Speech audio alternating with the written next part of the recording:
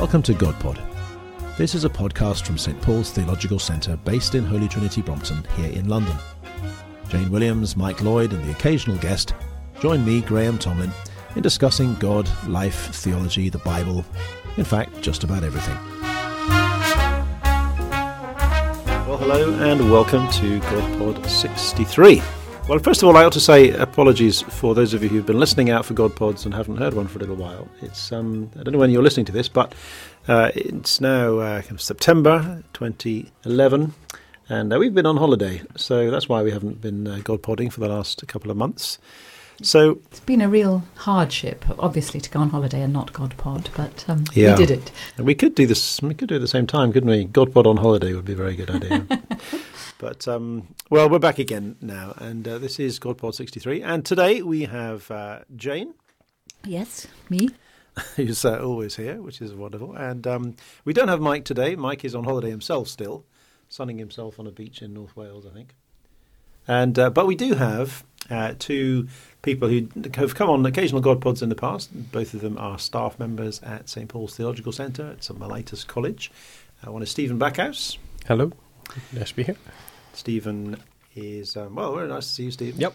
Good. And hear you, more particularly. Exactly. Well, we can see you. But and Chris Tilling. Hello. Chris is, of course, our tutor in New Testament, and Stephen teaches social and political theology with us. So we've got various questions that Let's crack on. People have emailed in from all over the place, and without any further ado, unless there's anyone else to say, we're going to pitch into our first question, which is one that came from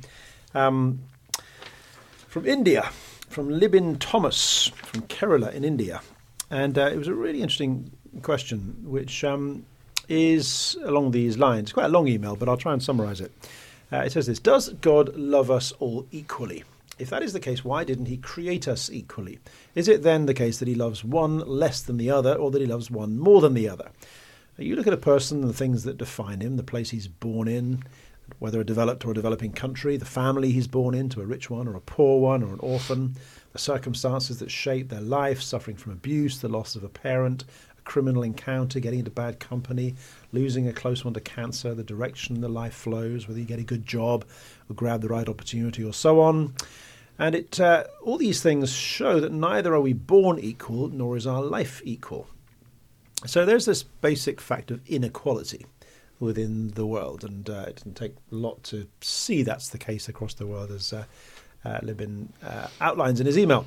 So the question is, does that therefore mean that God likes some people more than others, is favourable to some more than others?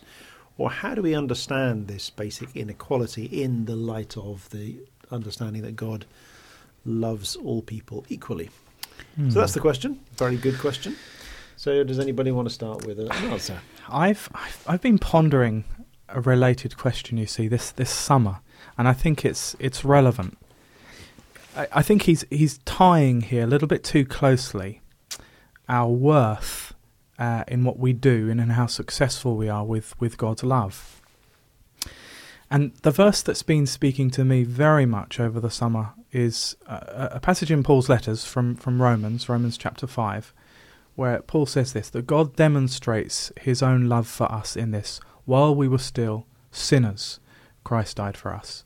And I think there we see the mystery of the gospel, is that God doesn't love what is beautiful. God loves what is actually set against him. God chooses to love sinners, the ungodly, as he puts it in Romans 5, God's enemies. And so I think that a part of the response to that question is to see God's love isn't based on our worth, on how successful we are, what we do, but is rather simply God's sheer generosity. That's at least how I would answer it. What do you think? I think it's worth remembering that it's one of the very remarkable things introduced into human culture by the Jewish Christian faith, is that God does love everybody equally. And actually other cultures and traditions have not taken that for granted, have assumed that, if you're poor or you're disabled or you're in other ways oppressed, then it's your own fault in some way. And we want to say very firmly that does not reflect God's understanding of our worth, as you say, Chris. that God absolutely does love all people equally, and that therefore there has to be an element of anger in Christians against a world where inequality is so taken for granted still. Mm-hmm. So if we say God loves all people equally, then we have to fight against a system that makes people less and less equal, don't we? Yeah, because... Well, sorry, Graham. It is an interesting point, isn't it, that in some ways the very exclusiveness of Christianity becomes quite inclusive when it comes to humanity. I mean, the fact that we believe there is one God, there aren't many gods. Mm. We're not polytheists. We take a very particular view on that there is one God who is the author and creator of us all. In one sense, you think that could be quite an exclusive sort of doctrine that would somehow exclude people. And sometimes the point has been made that that monotheism is a very kind of aggressive, exclusive thing because it excludes others who aren't monotheists. But actually, when you think of it, the idea that that we all come from one source, one person, one personal God, actually is the basis for our belief that all people are genuinely equal, no matter what race, background, gender they come from. Everyone has a basic equality because their origins, and in a sense the love that they receive, is not based, as Chris was saying, on anything within themselves. It's based in God's character, and I think that's a really important point. That God's love for us is not founded in or linked to or based in any particular quality that we may have, a particular ability we may have. It's actually entirely located within God's own will and desire. But Stephen, you kind of chip in. Yeah, I like that, talking about it's not based on your ability. I've been doing some, as listeners might remember from other Godpods, I like Kierkegaard, the Danish philosopher, and I was doing some reading in him recently. Like is a slight understatement there. Yes, I love Kierkegaard. You're the only one who can spell him. I was doing some reading on Kierkegaard recently, and he was reflecting on.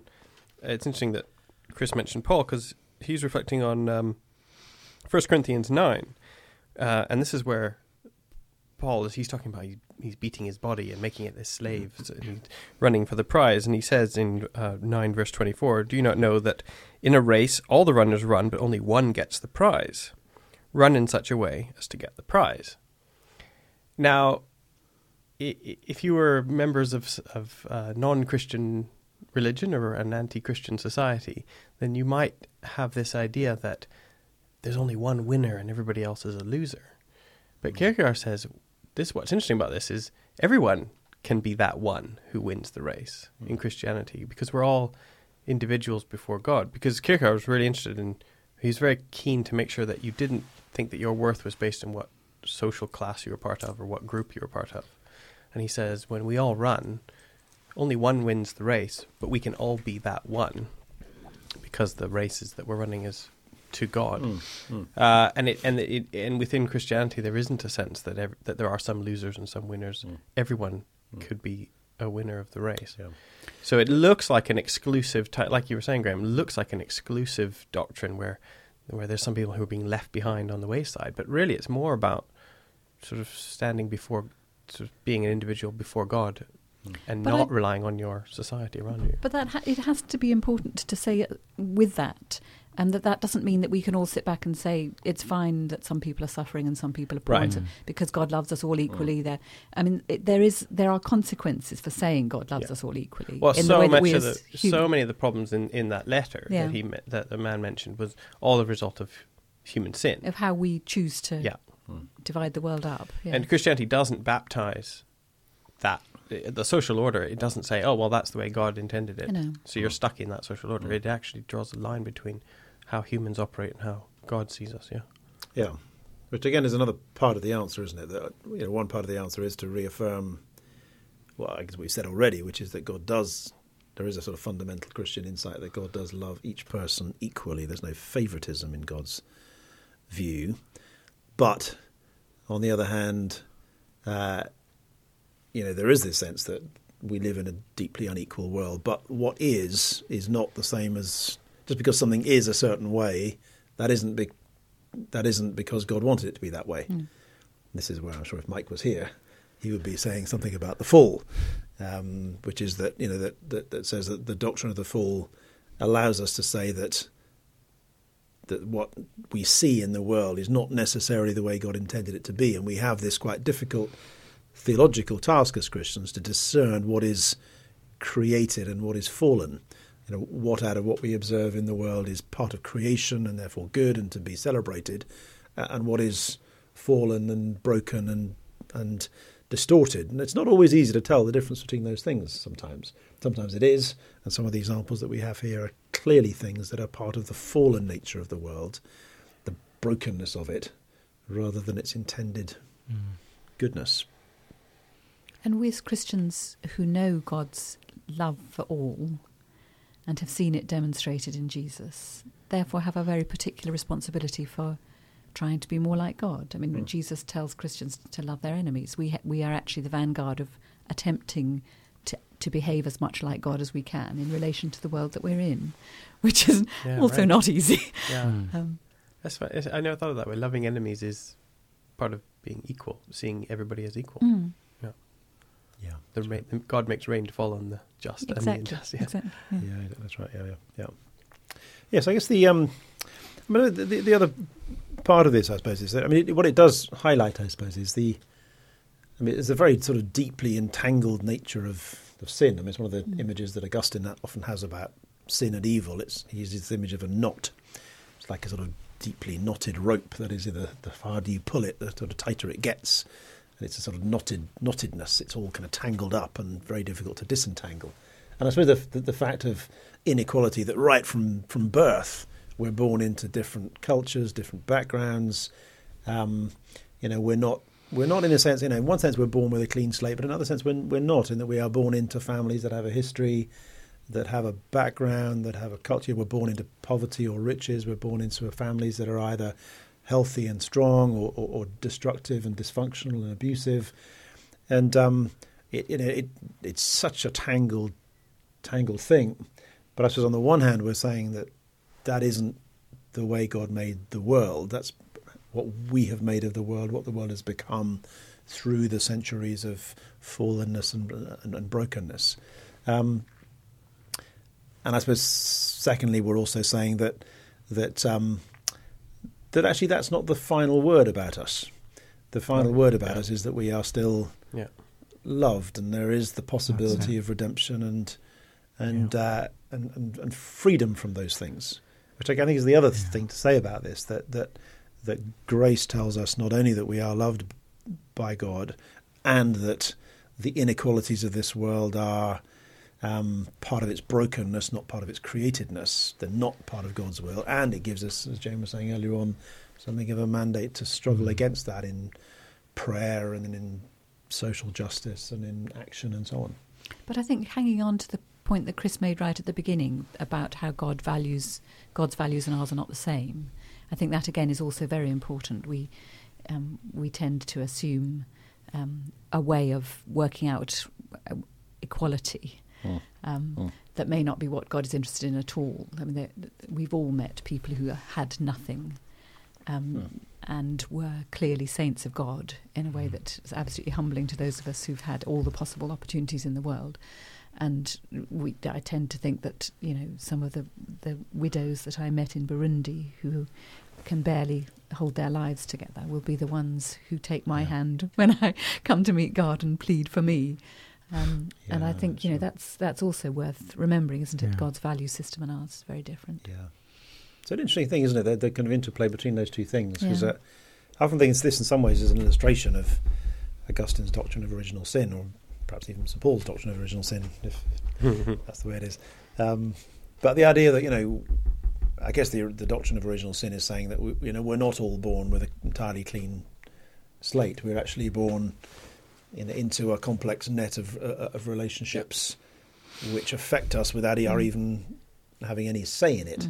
And the fact that we're born into families that have all kinds of different backgrounds and that begin affecting us right from the very day of our birth is, I think, a way of understanding original sin that says that that sin is something that, yes, we are responsible for because we act on particular impulses, and we do destructive things, and we hurt each other.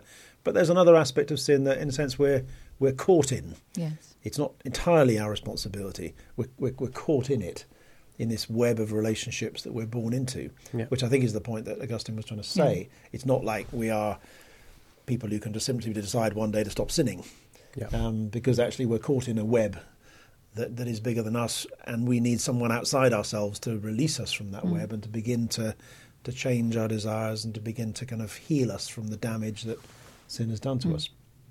Well, we were yet sinners, Christ died for us. Yeah, yes, exactly. Right, that's right. Yeah. Right. Yeah. And in regard to that question, our what's the name again of the guy who Libin might like to have a read of the first few chapters of 1 Corinthians, where Paul says these guys, they weren't much by worldly standards. Not many of you were wealthy, knowledgeable, and so on. Yet Paul writes to these guys and says, to those who are loved by God and called to be saints. It's almost a little commentary on his question, I think, those first few chapters. Yeah, that's right. Yeah.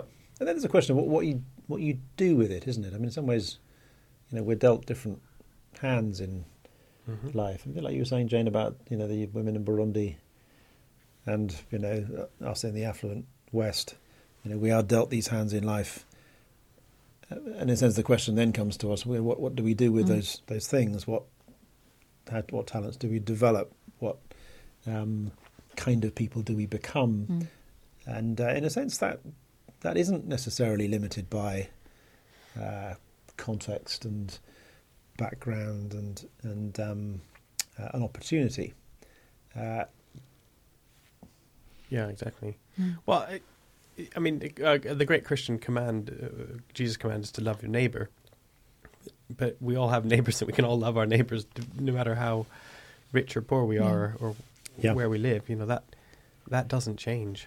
It might be helpful, or though, to remember that the things. I mean, if we have wealth and comfort and possessions, we tend to think of them as ours, don't we? Yeah, right. And possibly they're not. Yeah. Possibly they're not anything that we have earned or deserved or. And certainly if you're a Christian, they're not. No. Because it seems to me what you do when you become a Christian is in a sense literally to say, right, these are not mine anymore, they are now God's, and I am using them for His purposes, not mine. And in a very special sense, that's true. I mean, it's a really fascinating question, and we could go on about it for a long time. But just to move into another one, which I think is related to it in the same way. This is a bit closer to home, from Bristol, very fine place. I come from Bristol, for those of you who don't know. And from someone called Joel Menny, who asks... Does Bristol have a football team? It has two football teams. Sport ball? I can't remember. One particularly good one, called Bristol City. Apologies to all the Rovers fans out there, but, who's... Don't worry, there are no fans at either anywhere, Graham, except in this room. I am the one. No, there are a few of us around the place. But we won't go on about that because we're not allowed to talk about football on this. I forbid it. This is a question not about football, but from Joel Menny, who lives in the wonderful town of Bristol. And his question is this: after always thinking that God reveals Himself to everyone, and hearing various accounts of Muslims and believers of other faiths, and even agnostics and atheists having revelations of God, the conversion of Paul is a prime example. I've been reading John 14 and I'm starting to think otherwise. Now, of course, I believe in the supremacy and sovereignty of God, that He can do what He likes. But there is a question in John 14 that is a little bit troubling. It's a question that Judas, not Judas Iscariot, asks Jesus in verse 22 of John 14 that says this, where Judas says, "But Lord, why do you intend to show yourself to us and not to the world?" And Joel points out in his question that seems to imply that Jesus is saying that He reveals Himself to some and not others. And he further goes on to, or at least Joel goes on to say in his email, that Jesus, that question doesn't really get much of an answer. At least not a very clear answer in the text. So not that we want to improve on Jesus in any way, but his question is, can we shed any light on this question of whether it's true that God reveals Himself more to some than to others, or does He reveal Himself equally to all? I think there is a very strongly implied answer in John 23, and it says, Jesus replied, "Those who love me will obey my teaching." So that there is a sense that the relationship with Jesus is primary to being part of what is happening in God's world, and that God either can't or doesn't choose to impose a relationship on all human beings, but it's only out of that relationship, that freely chosen relationship that we choose to respond to, that we can become part of God's self-revelation. I mean, the question I would put to Judas, not Judas Iscariot, would be, well, what do you think God's love will look like? He says, why do you intend to show yourself to us and not to the world? And you think, well, what else do you think it would look like to show Jesus to the world? It looks like us obeying Jesus, surely. Yeah, I think that hits the nail on the head there. And interestingly, in John's Gospel, the word "a world" is used a lot. And if you do a little Bible search on world, you'll see, I mean, the famous passage, John 3:16, that it's God loved the world, and the next verse, God sends his Son into the world, not to condemn the world, but to save the world through him. And I think that means that, yes, there is a sense in which God reveals himself more to some than to others, but it's not simply privilege, but responsibility. It's God reveals himself to some in order that God's love is then shown to the world through those people. I think that's what the dynamic of John's Gospel and the word world suggests anyway. Well, I think that is what the doctrine of election is about. And I think it's a very interesting question, the doctrine of election, which is a kind of classic thing that lots of Christian thinkers have thought about over the years. Is it primarily about salvation, so that only the elect are saved, or at least those who are part of the church are saved, those who are kind of visibly within the church? Or is actually election to be understood in a slightly different way, which is that there are those of us who are chosen to be a means of blessing to the rest of the world. And that's clearly the sense you get in Genesis 12 with Abraham. Abraham is chosen out of all the families of the earth, not just so that he is the one who is the direct recipient of God's love and privilege, related to the last question, but so that he can be a means of God blessing the whole world. And I think maybe we need to think more of the doctrine of election in terms of that second way of understanding, that it's primarily to do with being chosen for a purpose. In one sense, we can't tell why God has chosen one person over another to be part of the church or to be a Christian.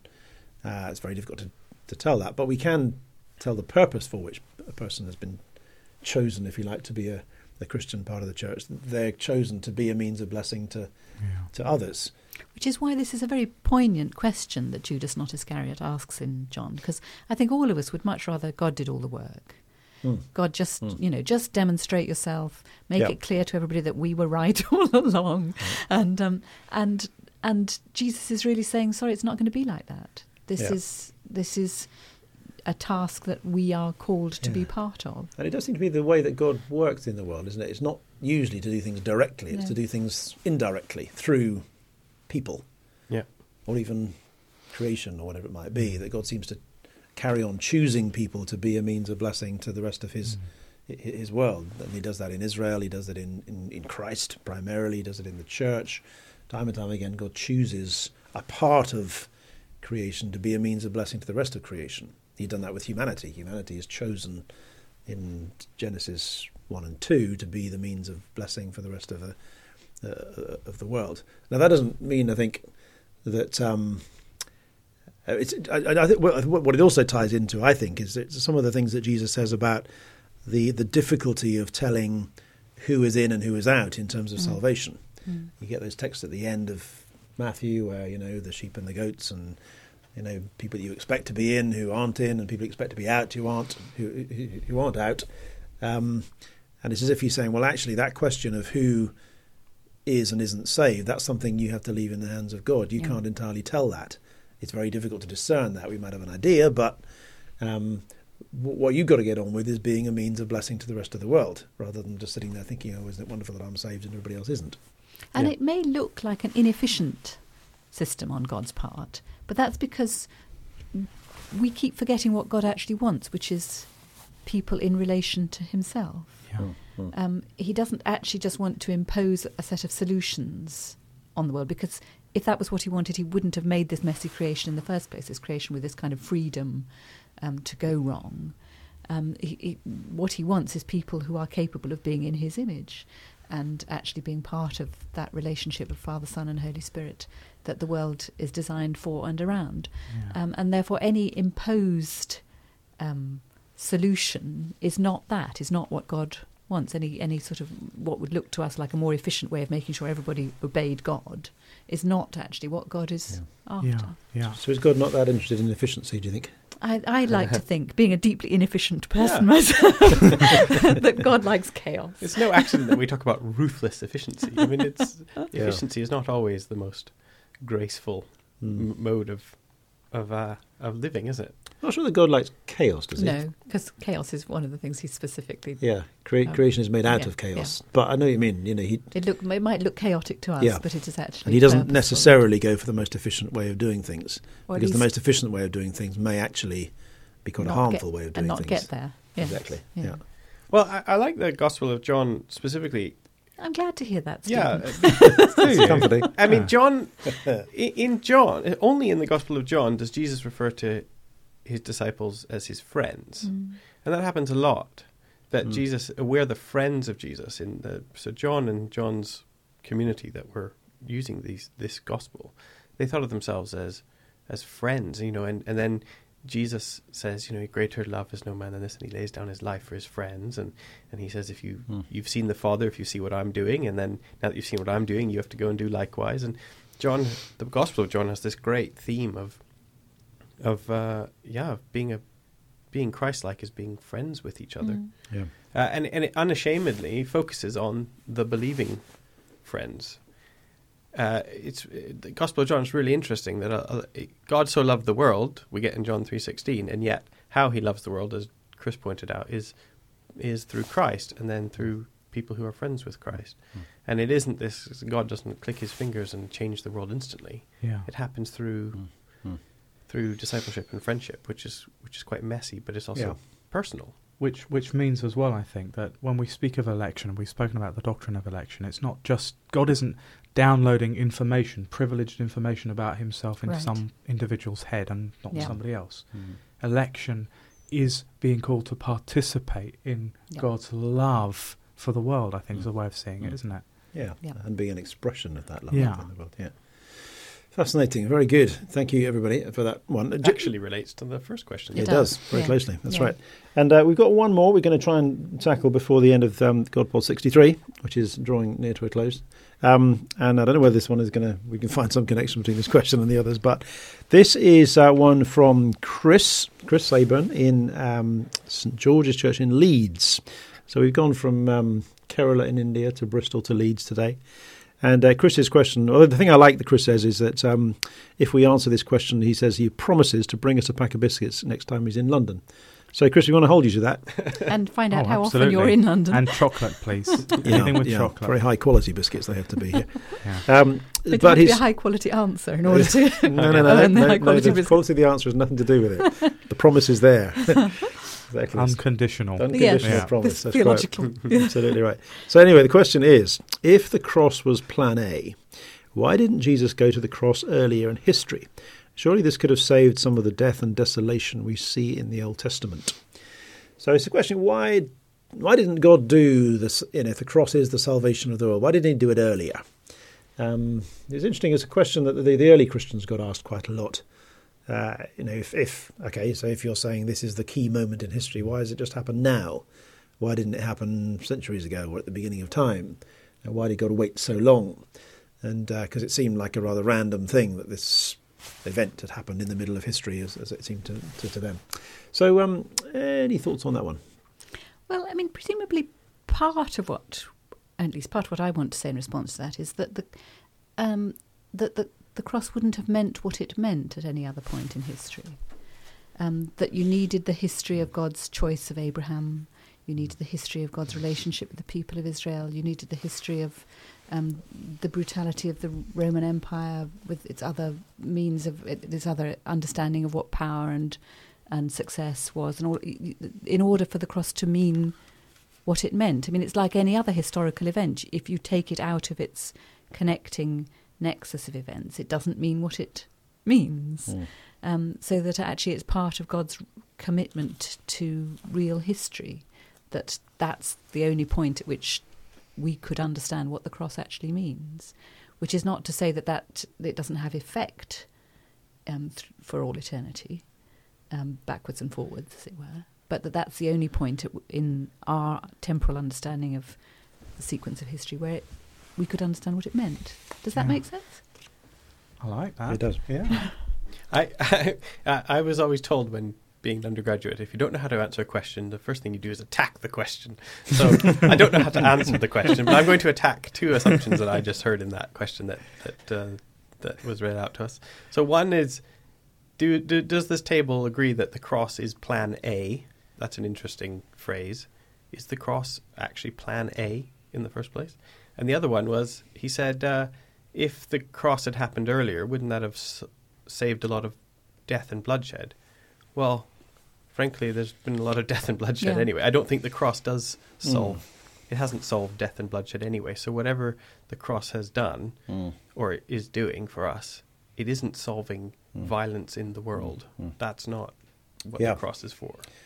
Yeah, very interesting questions. I mean, that question of, is the cross plan A? Was the cross planned from the beginning of time? Would the cross have taken place if the world had not fallen? Without this original sin that we talked about with Augustine. Yeah. And, of course, the medievals who discussed everything did discuss that one, didn't they? And I can't now remember who. Probably Aquinas. Probably, almost certainly Aquinas or Duns Scotus or something like that. And I think largely concluded that, no, the cross wouldn't have happened without the fall. The incarnation might have That done. was my next question. Yeah. Would the incarnation have happened? Yeah. That the incarnation, God's presence in his creation was always... Yeah. But incarnation wouldn't necessarily have meant crucifixion. Death. No, it's sin. But in a fallen world, it would. It had to. Exactly.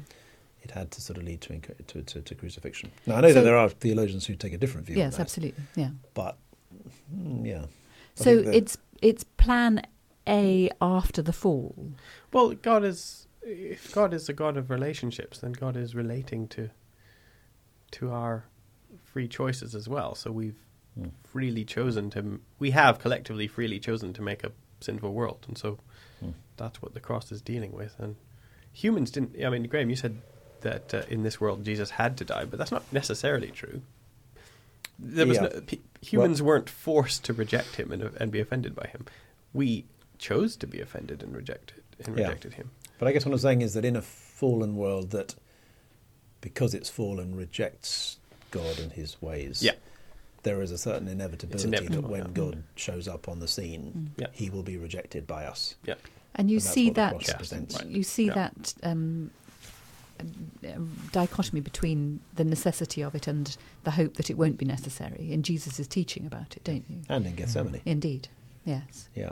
Yeah. Picking up on the last point you made, Jane, as well, I thought was interesting, is to see the cross not just as something that's then good for people who come afterwards, but the cross is the revelation of God's saving love. It's who God is. That's what the cross shows us. And so this means that for all those who lived before, God didn't just become something new. He didn't change his mind and all of a sudden become very nice after the cross. That this shows the kind of God who created the world and who sustained people before the cross as well. And I think that captures something of Paul's argument in Romans chapter 5. It's really universal, Paul's language. Adam, death came through Adam and sin came through Adam, but life comes through Christ. That it's the absolute universals pitted against one another. And I think that show, we need to be bold to speak universally of the significance of the cross, is what I want to say. Absolutely. And that idea that the cross is a revelation of God, not just the sort of mechanics by which we are forgiven or saved is actually quite an important one. And a lot of theologians over the years have sort of pointed to that sort of revelatory aspect of the cross. The cross is a revelation of both the nature of God and the economy of God, to use the technical phrase. In other words, the way in which God works in a fallen world. He works through what is weak and inefficient and failing. Oh, well done, Rather Graham. You than- managed to connect it. There you go. There is a connection there. Rather than just through what is beautiful and wonderful and pretty, Yeah. which is where we started from. The cross, which is exactly what Paul is saying in 1 Corinthians 1 and 2, which is back to your point, Chris, about God's choosing the weak in this world, not the rich and the famous. Yeah. He works the salvation of the world through a cross, not through just the liberty. I think we've reached the end of our journey So we today. expect our biscuits. Yeah, Chris, we want the biscuits. Chocolate biscuits. Yeah, we're waiting for them any day now, next time you're down in London. But anyway, thank you very much to all of you for joining in today. Thank you, Jane. Lovely to be here. And for Stephen. Thank you, and goodbye. And Chris as well. Thank you. So that is Godpod 63. Godpod 64 will be along before too long. Hope you can wait for the next one. Until then, goodbye. That was Godpod, a podcast from the St Paul's Theological Centre. If you want to send us a question, just email it to godpod@htb.org.uk. We can't promise to answer all the questions you send in, but we'll certainly try. Until next time, goodbye.